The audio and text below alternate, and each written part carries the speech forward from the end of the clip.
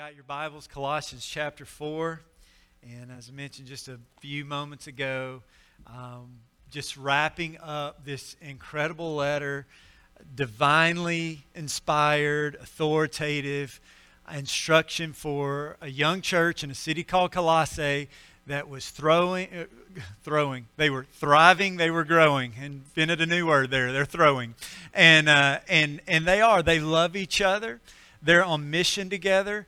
And God is just doing a mighty work through this young church. And so Paul is writing this letter from a Roman prison. And in this letter, there is a central theme that is throughout, and that is found in Colossians 2:10. And it says this, it says, you have been filled in Him. Another way to say that would be you are complete in Him, which means that when you have a relationship with Christ, if you have a relationship with Christ, then He has gifted you every resource that you need to become all that He's called you to be. And He has gifted you with His Spirit, His presence, dwelling inside of you as a believer. He has gifted us with the divine, inspired, authored Word of God. And He has also given us the church. The church, the body of Christ, a family. We are the family of God. That is the central theme of this text this morning, is we are family. And we're going to see that through these verses. But in Scripture, we see God has created us for a relationship with God. He's created you to have a relationship with God through Christ. And He's created us to have a relationship with others, His church. The Bible teaches us that from the very beginning, relationships and living in community is so essential to God's design and God's mission. In Genesis chapter 2, verse 18, right out of the gate of creation, God made Adam, and He saw that it was not good that the man would be alone, but I will make for him a suitable helper. He saw Adam and He said, this isn't good. This brother needs some help. And so He has designed us for relationship. Ecclesiastes 4:12 says, and though a man might prevail against one who is alone, two will withstand him, and a threefold cord is not quickly broken. Hand me a page of a phone book, I will rip it in half. Hand me a phone book, not going to happen. All right, there is strength in family. There's strength in community. And that's what's important for us, is to just keep in mind, is that God has designed us to be a part of a family. Even earlier in the letter of Colossians, Paul says that he prays their hearts are encouraged because they would be knit together in love. It's the picture of almost like a quilt that's been threaded together. Every thread is unique, but every thread is intertwined with the whole clothing piece. It's just all there together. Paul was no lone ranger. Paul understood he understood the importance of community, that it wasn't just essential, it was essential not just for his life, it was essential for the mission. That God has entrusted His church with a mission. If you read the book of Acts, you will see Paul accompanied by and serving alongside at least 100 other believers that are named in the book of Acts. If you look at the letter to the Romans, Romans chapter 16, it's the last letter of Romans. And in that you will see 16 names that Paul lists. And this is actually a theme of his letters, as he will wrap up these letters by giving a greeting or a salutation, giving specific names to those that he has served alongside of. And he's going to do the very same in Colossians as we look at this passage. And what Paul's doing, he's painting a picture of the body of Christ on mission together as a family. Now, imagine, and maybe you've done this recently, but imagine everybody from your family shows up to a family reunion, okay? I'm thinking, like, you're gonna see it all, aren't you? I mean, it's going to be unique. You're going to have different vocations. You're going to have different interests. You're going to have different experience. And everybody gathered together uniquely in a family. Even if you look at our history maybe as a family, maybe you've done that Ancestry.com or 23andMe, kind of learn about your ancestry. I've been told this, but I've been told that I am a relative to Woodrow Wilson, a president from back in the day. And then also my dad gifted me a little book. It's an autobiography from my cousin Rui, who years ago spent time in Alcatraz with Al Capone. So in my family, we had presidents and we had prisoners. And we're like all in between, okay? So maybe you can relate. A unique family. We're all in a unique family. But we are also a part as believers as in the unique family of God. And here's what we're going to look at is, what does this faith family look like? What does it look like? He's going to walk us through. The first thing is that we'll see is that a family, a faith family, sends out their best. Sends out their best. Look at verses 7 through 9. The Bible says this, Tychicus will tell you all about my activities. He's a beloved brother and a faithful minister and fellow servant in the Lord. I have sent him to you for this very purpose, that you may know how we are and what he may encourage, and that he may encourage your hearts. And with him, Onesimus, our faithful and beloved brother, who is one of you. They will tell you of everything that has taken place here. Tychicus and Onesimus, entrusted with a great responsibility, and that was to take the divinely inspired letters to deliver them to the church. That he sent them out to deliver them these letters. They were entrusted. They were faithful. We can learn so much from these guys. Tychicus, we're first introduced to him in Acts. He is mentioned 5 times in the New Testament. His name means fortunate. And so some would see Tychicus' life as we learn about it a little bit here and be like, I don't know that I would consider that fortunate considering all he went through with Paul. But I would say as a believer, what a fortunate privilege to have been able to share life and live on mission with Paul. He was there. He was there with him. After the riot in Ephesus, Paul was accompanied by 7 other believers. They're mentioned in Acts chapter 20. Tychicus was one of those. Paul had gone around, and the church in Jerusalem was impoverished. And so Paul is kind of making his journey around. He's taking a love offering from Gentile churches to take a love offering to Jerusalem. And so he brings Tychicus as one of those guys that he brings along with him. And I think for lots of reasons, but one was I believe he wanted the leadership in the Jerusalem church to network with leadership in Gentile churches all over, that God has designed us as his church to serve and work together. They lived a lot of life together. As they were on their way to Jerusalem, they were warned multiple times, trouble awaits. Imagine everywhere you go saying, hey, you realize trouble in Jerusalem. Trouble awaits you in Jerusalem. Trouble awaits you in Jerusalem. But he was right there every step of the way. They survived murderous plots. He was by his side when Paul stood before Felix and Festus and Agrippa. He was on that voyage, that crazy boat ride from Caesarea all the way to Rome and the shipwreck. He was there all along the way. And now we see this is the first Roman imprisonment of Paul, and he's right there by his side. And if we fast forward 2 Timothy, this was the last letter Paul wrote while he was in his second Roman imprisonment, shortly before he would be martyred for his faith. And we see there that Tychicus was right there by his side. It's been said that our greatest ability is dependability. And so in this family, you see this faith family, and they're dependable in the mission of God. And now, Tychicus and Onesimus, they have been entrusted with these divinely inspired letters. They're going to not only travel from Rome across Italy, they're going to cross the Adriatic Sea. They're going to cross over Greece on foot. Then they're going to cross over the Aegean Sea. And once they make it to Asia Minor, then they're going to travel another 100 miles to get to Colossae. He has entrusted them. Paul says he's beloved. He's family. He's faithful minister. He's a fellow servant on mission. He's a dear friend. Paul sends out his best. And he doesn't just send out Tychicus, but he sends Onesimus. Now, I mentioned that family gathering. Let's say you get all your family together, and I'm thinking there's probably going to be somebody there in the house that has a past. All right, can anybody resonate in here? You had a past. God's rescued you, okay? Onesimus was rescued. I love this. He had a past. And God works. He accepts us as we are, and He changes us for mission and for His glory. Onesimus was the runaway slave from Philemon. He ran away. Philemon was in Colossae, one of the church leaders there. It's possible that the church met in Philemon's house.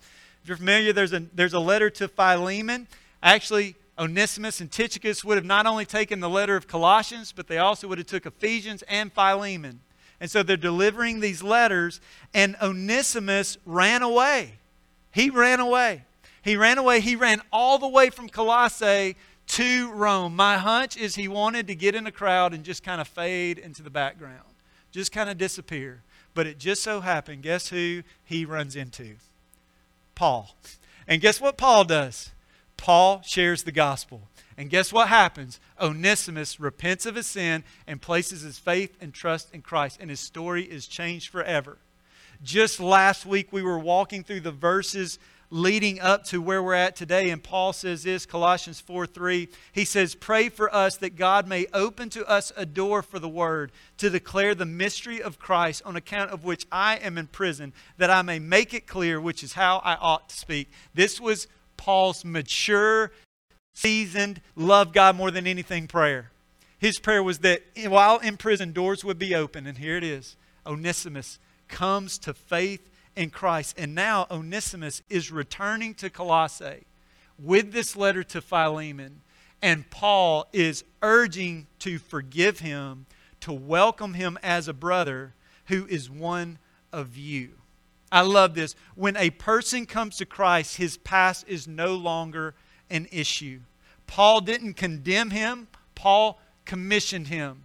Anyone who is Christ is a new creation. 2 Corinthians chapter 5, verse 17. If anyone is in Christ, he's a new creation. The old has passed away.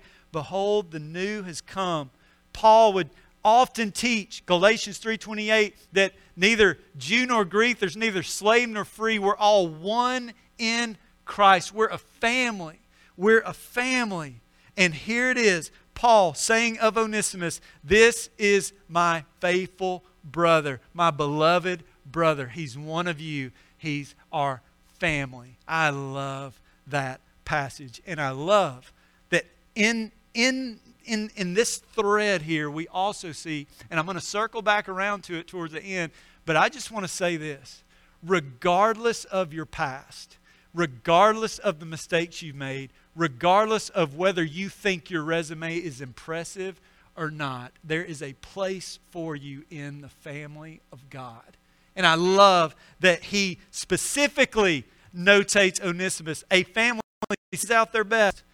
I mean, think about it. Paul could have been super selfish. Not Onesimus, not Tychicus. They're faithful, they're beloved. Right? Sometimes our greatest abilities are dependability. They are dependable. They are on mission. And Paul could have been like, no. I want them to stay right here with me.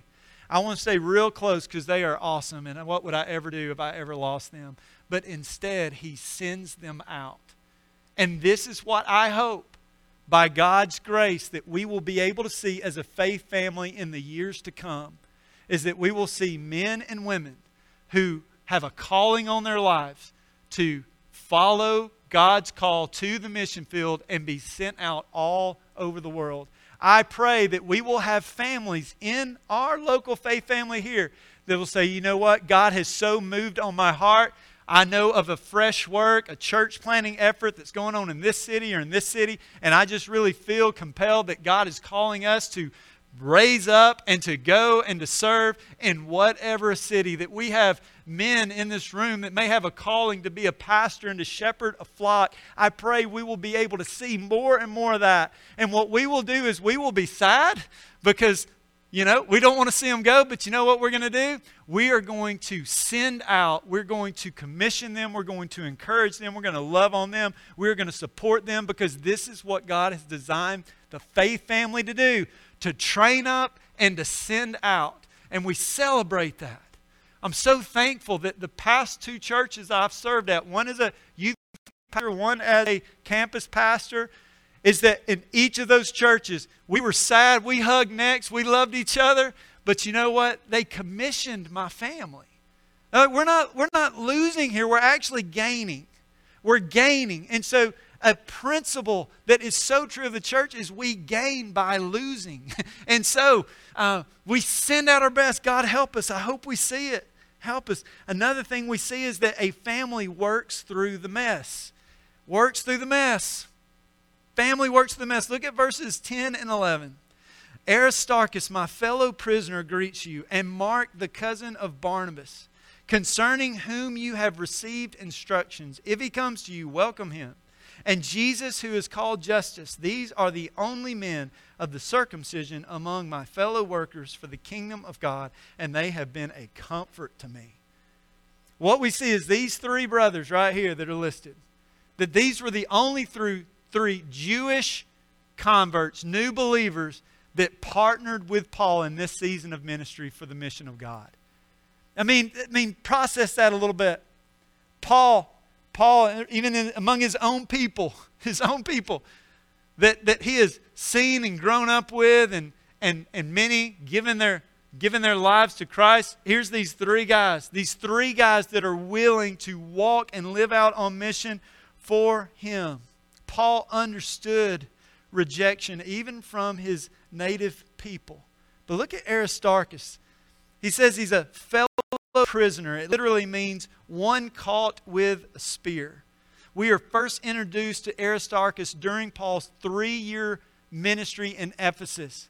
I mentioned a riot in Ephesus. He was there. He was there at the riot. And he was there all along the way through the rioting mob. He was associated with Paul. He accompanied Paul to Jerusalem and then to Caesarea. He was on that wild ship voyage as well that ended up shipwrecked and on his way to Rome. And here he is right by Paul in the prison in Rome. Think about this. This brother, he gave up his own freedom in order to minister to Paul the missionary's needs. He gave up his livelihood. This is a picture of brotherhood, friendship, calling. Imagine all that they worked through. They worked through a mess. I mean, it's been said that Paul, 2 things are going to happen. Either a riot is going to happen or revival. It's going to be one of those two. And here he is all along the way, right by his side. What commitment. He could have checked out. But you see this friendship. You know, one thing that makes a friendship strong, a family strong, is going through hardship together. They had been through a lot. They had been through so much. He says, Aristarchus sends his greetings. And then he says, Mark. This is John Mark. We open the Bible to the Gospels, Matthew, Mark, Luke, and John. This is that Mark, also known as John Mark. We're first introduced to John Mark in Acts chapter 12. The early church in Jerusalem actually gathered at his home. It was the house of Mary. This would be the home where they were having a intense prayer session while Peter is in prison in Jerusalem there, and an angel leads Peter out of that prison. Peter goes to the house of Mary. This would have been John Mark's house, and would have knocked on the door. This is his house. This is where he was first introduced to Peter. And Peter became a lifelong mentor to him. And he invested his life. But this was his life. John Mark was the cousin of Barnabas. Barnabas means son of encouragement. So the first missionary journey of Paul, it was Paul and Barnabas. And Barnabas says, hey, let's bring John Mark. Let's bring my cousin, maybe a nephew. Let's bring him along. And so he brings him along, and somewhere along the way, we don't know exactly what happened, but he checked out. John Mark left the mission to go back home. Now, I don't want to give John Mark grief. I don't know exactly what was going on, but it could have been a number of things. He could have been homesick. He could have missed his mom. He could have missed their home. He could have missed his livelihood. He could have perhaps been jealous that maybe Barnabas wasn't leading out, like Paul was taking too much of a lead. I mean, that can happen. You know, you kind of get a little jealousy. I don't know. It could have been that the work was just simply too hard. It was too hard. He's like, I'm done. This is too difficult. But here's the thing. It came back around, and now Paul is going to go on a second missionary journey with Barnabas. And Barnabas says, hey, let's bring John Mark. And Paul says, no. He says, no, don't bring him. The Bible says a sharp disagreement arose between them, and they agreed to depart ways. they departed ways. But here's the thing. When the letter of Colossians is being written, when this letter is being written, Mark has changed.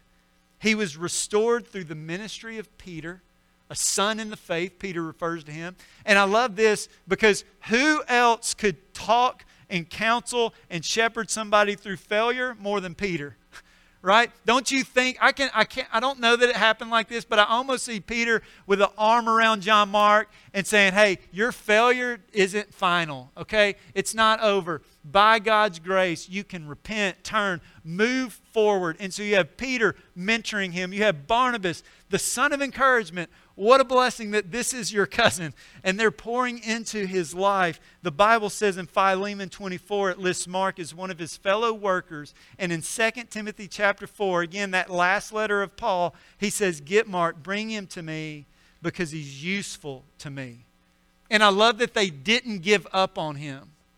Because it's tempting at times to want to give up, but they never gave up. A family works through the mess. They work through the mess. Paul says, welcome him. Welcome him. Jesus Justus.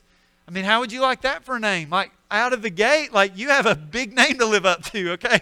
Jesus is your first name, and Justus, which means righteousness, is your second name. He had a Jewish name. He had a Roman name. Jesus Justus. Jesus meaning Savior, Joshua in Hebrew, Savior, and then righteousness. And we don't know much. But here's what we know about Jesus Justus.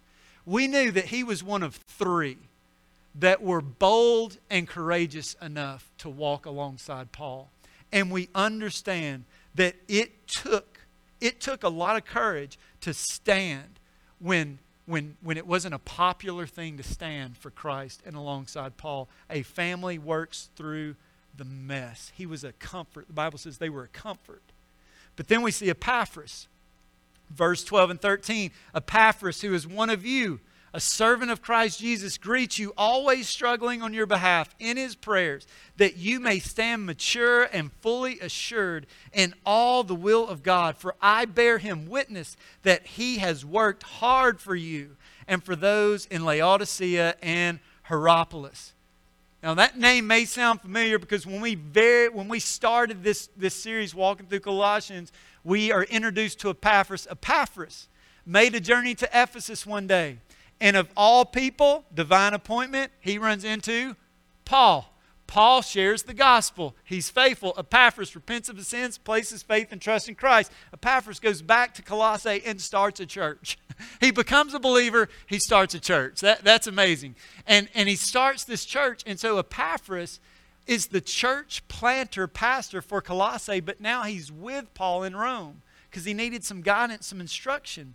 And what you see is that he's laboring earnestly. He says he's always struggling on your behalf in his prayers. That he was laboring earnestly. The same description of Epaphras praying for his church and his faith family is the same word used for Jesus Christ praying in Luke 22 in the place of crushing, the Garden of Gethsemane.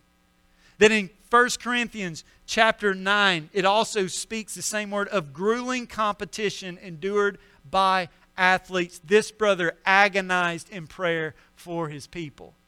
And it wasn't just random prayers, it was specific prayers. He prayed that they would mature. He prayed that they would know God's will. He prayed for the Colossians. He prayed for the Laodiceans. He prayed for those in Hierapolis. He is so specific and so intentional with his prayers. And he's laboring in prayer.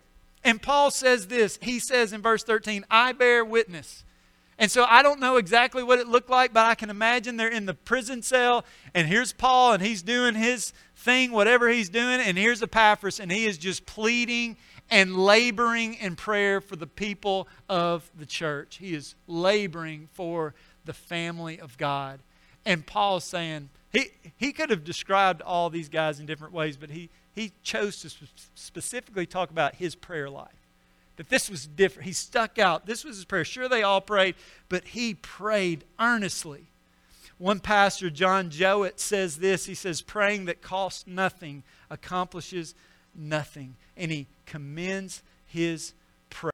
A family works through the mess, but a family prays through the mess too. I mean, they're working through the mess. And then there's Luke, verse 14. Luke, the beloved physician, greets you, as does Demas. Luke, the beloved physician. The Gospels, Matthew, Mark, Luke. This is him. This is Luke. Luke also wrote the book of Acts. He's probably the only Gentile author in all of the Bible. This guy's incredible. He was Paul's personal physician. A little bit of me laughs a little bit because, Paul literally needed a physician with him everywhere he went because you just never knew what was going to happen. And so, here's Luke, a personal physician, converted Gentile believer. He joined Paul in his second missionary journey and was with him the whole way. Luke surrendered, I love this, his special talent to the Lord for the mission of God. That he was the first medical missionary. That he might not have been the one up front, but he was in the work and he had entrusted what God had given him into furthering the mission. To which may we all be encouraged. Whatever it is that God has entrusted to you, He wants to use it to further the mission. He wants to do it. Luke, I love it. He was a beloved companion to Paul. And when it came to choose between money or mission, Luke chose mission. Luke chose mission. I can imagine there would be a dollar amount that you could put in front of Dr.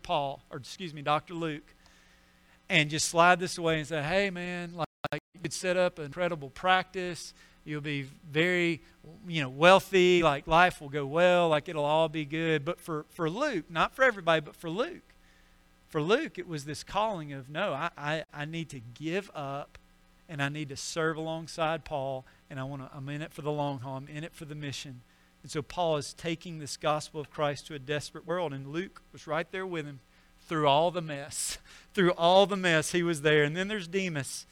Demas is mentioned here once. He's mentioned in Philemon, verse 24, as a fellow laborer. But again, 2 Timothy, that last letter, is Paul's in his second imprisonment before he's martyred. Here's what he says. Such a sad, sad testimony. But the Bible says this. He says, do your best to come to me. Paul's talking to Timothy. He said, for Demas is in love with this present world, and he has deserted me, and he's gone to Thessalonica. So Demas loved the world more than he loved God. And he deserted him. He gave it up. And so one of the tough realities is that as we walk through this, is that there will be those who let us down along the way. It's going to happen. It's going to happen. Jesus tells us in Matthew chapter 7, He says, enter by the narrow gate, for the gate is wide and the way is easy that leads to destruction, and those who enter by it are many. For the gate is narrow and the way is hard that leads to life, and those who find it are few. Jesus had Judas, Paul has Demas. And so you see this family, they're working through loss. They're working through mess. How grieved was Paul? How grieved was Paul when Demas was no longer on the journey? That he fell in greater love with the world than he did with the Creator. But we see a third truth, and that is this: a family partners with others. A family partners with others. Verses 15 and 16 of Colossians 4 says, give my greetings to the brothers at Laodicea, and to Nympha and the church in her house. And when this letter has been read among you, have it also read in the church of the Laodiceans, and see that you also read the letter from Laodicea. Here's why I love this. I love that God's design for His church is that it is a co-mission.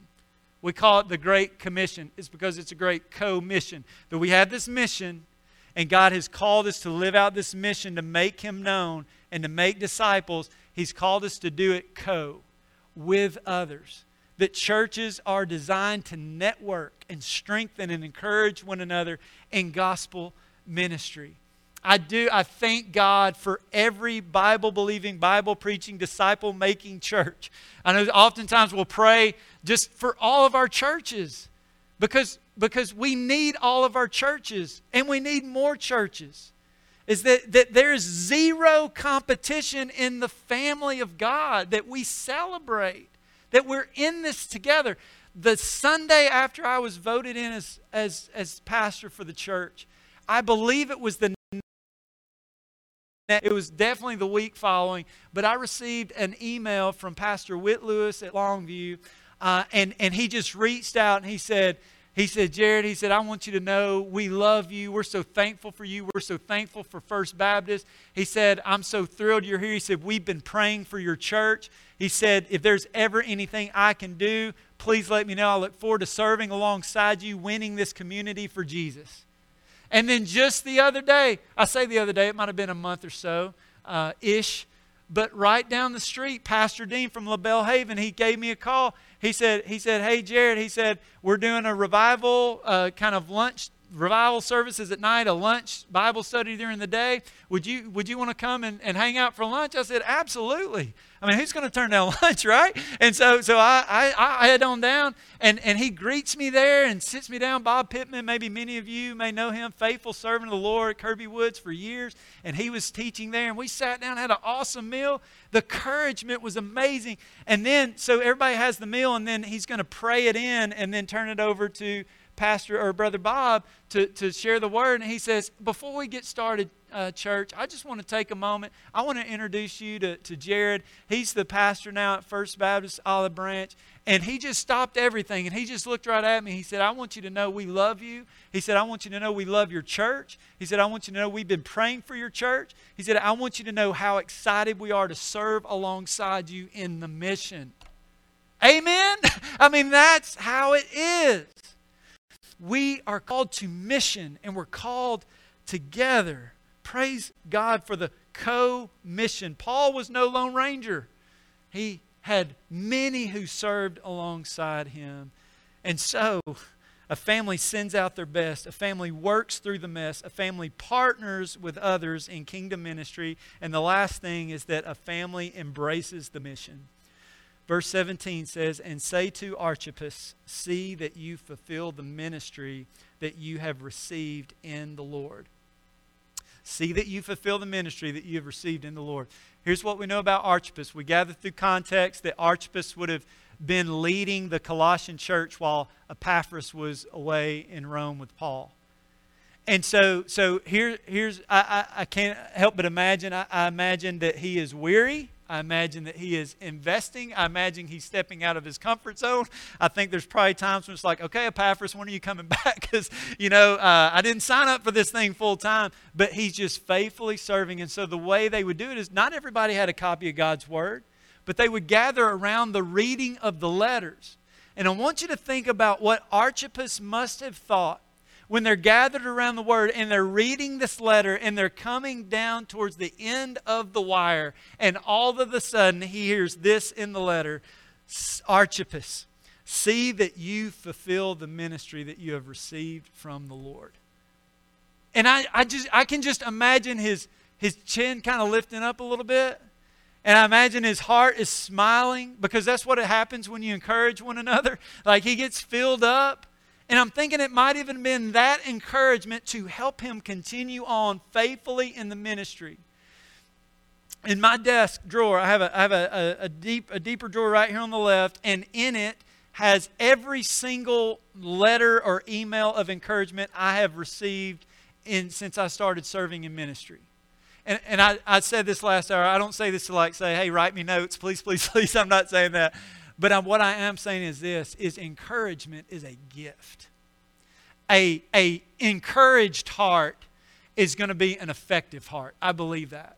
And that there are times along the way that we need encouragement. And so Paul is speaking life into this brother. And he is saying this. He's saying, see that you fulfill the ministry that you have received from the Lord. And here's my conviction. Every believer, if you're here in the room, you have a relationship with Jesus. Here's what I believe. I believe you have a ministry. And I believe it is from the Lord. And I believe He uses your unique wiring and gifting and stage of life and all of that, and He uses it to further His mission. And so Paul is encouraging this brother, fulfill the ministry that you have received in the Lord. And verse 18 says, I, Paul, last line, he says, I, Paul, write this greeting with my own hand. Remember my chains. Grace be with you. I love it. Paul from a jail cell sharing and encouraging this young church, and it's all about Jesus. Staying focused on Jesus. We're complete in Jesus. That in Christ we have everything we need. We are complete in Him. Whether things are at peace around us, or whether there is unrest around us, whether there is a global pandemic happening, whether there is not a global pandemic happening, that through it all, the mission of God continues and at times even thrives in difficult times. And so this is why Paul's saying, chin up, keep your eyes on Christ and for His glory, for His mission. On our refrigerator, I brought a couple of these. Maybe your fridges might have something like this, but I want to introduce you to a couple people real quick, and then I'm gonna wrap us up. But this is Luke and Tawny. Luke and Tawny, a younger couple. They were a part of our campus down in Florida, and in their time there, surrendered to the mission field. And currently, they are serving in La Paz, Honduras. Now, many of you, we've had a ministry to Honduras here at First Baptist for many years, and so thankful for that partnership. And so, why do I keep this picture? Why do we keep this picture on a fridge? To remember them. Why? Because it's so easy to just go about our day. So easy to just keep going. But here are two young adults who have said, you know what? God has put a calling on our life to go and serve on foreign soil. I have, this is the Howard family. Jonathan's a buddy of mine. He used to be the basketball chaplain for Mercer, University of Mercer over in Georgia. And now he and his wife and 3 kids are going to plant a church in Cincinnati. They're in the very early stages. They still live in Georgia right now, but January 1, the plan is that they're going to be boots on the ground in Cincinnati planting a church. This is my friends right here. I want to remember them. I don't want to forget. I want to remember them, so we keep them there. Carla and Kevin Boot. This is a precious family, very dear to us, a family that we support and love. And they are missionaries in Brazil, and my lovely bride served alongside them when she was a missionary there in Brazil. And so we have these pictures and these letters, and it's like, remember, mission. This is what you're made for. You're made for mission. And so, as we wrap up this text this morning, I just encourage us in a couple ways. Is number one, Howard Hendricks said this: everybody needs a Paul, everybody needs a Timothy, everybody needs a Barnabas. Everybody needs a Paul, a mentor, a mother, a father in the faith that has a little bit further down the road, maybe a little more wisdom, a little more experience. And I sat in Connect Group, or sat in Sunday school last hour with Mr. Carey, and we were talking about Abraham and Lot and how kind of they came to this decision time between him and Lot and the land. And Abraham just kind of basically said, hey, you pick which land you want. I'll take the other one. And what you see is this seasoned, sure perspective on decision making, and he's walking through that. And so what I see in that is we need those Abrahams, we need those Pauls, we need those people who may have a little different perspective than we do to give us wisdom along the way. We need a Timothy. We need somebody we're investing in, a son or daughter in the faith, a protege, somebody we're pouring into. We all need a Barnabas. We all need somebody in our corner cheering us on, praying for us, just kind of being there along the way, because we all need that encouragement, so we need that. And so if you have that, praise God. If you don't have that, pray for that. You might even approach someone and say, hey, can we grab lunch once a month, something like that? I just want to sit and listen to you talk. Like just pour into my life. Give me some wisdom. We all need it. And so we need those guys, those ladies in our lives. A second truth is this, is be encouraged, fulfill your ministry. It may look different through the years. Seasons of life may look a little bit different, but be encouraged. Fulfill your ministry. You've received this from the Lord. This is a divine stewardship that we've been entrusted with. And so we pray, God, show us, reveal to us what ministry are you calling us to, and to be engaged in the mission. And the last thing I would say is this, is we're all different. We're all unique. I know I shared that a while ago, but I love that our past doesn't paralyze us. And I love that in the family of God, there is a place for everyone. There's a place for everyone. I've heard it said the ground is level at the foot of the cross, right? And so this encouragement is that if you're here today and you have a relationship with Jesus, we have the gift and blessing to be a part of a wonderful family. We're part of a local faith family, and we're part of a family that's worldwide. But also, I would say, if you're here or listening online and you've never begun a relationship with Jesus, I would say this: there's a place for you. There's a place for everyone. The Bible says, for God so loved the world. That's everybody. For God so loved the world that He gave His one and only Son. I mentioned you were created for a relationship with God. You're created for a relationship with others. God has created you for a relationship with Him. It's only through a relationship with Him that you will find peace, that you will find purpose. It's true. And so my encouragement is this: are you a part of the family of God? It is a yes or no question. And if the answer is, I'm not, let me encourage you, and the invitation is always there. Christ says, come to me. All ye who are weary, heavy laden, heavy burden, I will give you rest. And there's only rest through a relationship with Jesus. Say, how do you do that? How do you begin a relationship with Jesus? The Bible walks us through. It begins with acknowledging that you need a Savior. As long as somebody doesn't realize they need a Savior, they don't need Jesus. But we all need a Savior, right? For all have sinned and fall short of the glory of God. None of us are perfect. None of us have it together. We all fall short. And there's a wage comes to our sin. The wages of sin is death, the Bible tells us. But here's the good news. But God demonstrates His love toward us in that while we were yet sinners, Christ died for us. So even though our past, even though our sin, even though our unwise, sinful choices, God loves us yet. And He made a way. He was crucified on the cross for our sin. He was placed in the tomb. And He rose from the dead the third day. And the Bible says that if you confess with your mouth that Jesus is Lord and believe in your heart that God raised Him from the dead, you will be saved. You were made for a relationship with God. You were made to be a part of the family of God. And so my appeal to you is, if you do not have a relationship with Jesus, may today and even this moment be that time. So we're going to pray together, and as we do, we're going to just have a time to soak in this Word and pray through this Word. And if you would want to have prayer, one of our pastors will be down front. If you want to come to this altar, lay over the shoe boxes. It's all good. like pray at the altar, pray at your pew. Like your pew can be an altar, but let's give our hearts to the Holy Spirit to do a work in us. Because look at the family, isn't it? You got failures. Can anybody relate? I can. You got people with a past. You got people who can relate. I can. You got people who have been through the thick and thin, and you kind of listen. We're all in this together. We're all in this together. Let's pray. Heavenly Father, thank you for your word.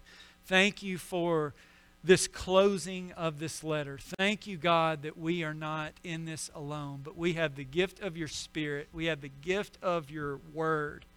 We have the gift of the family of God.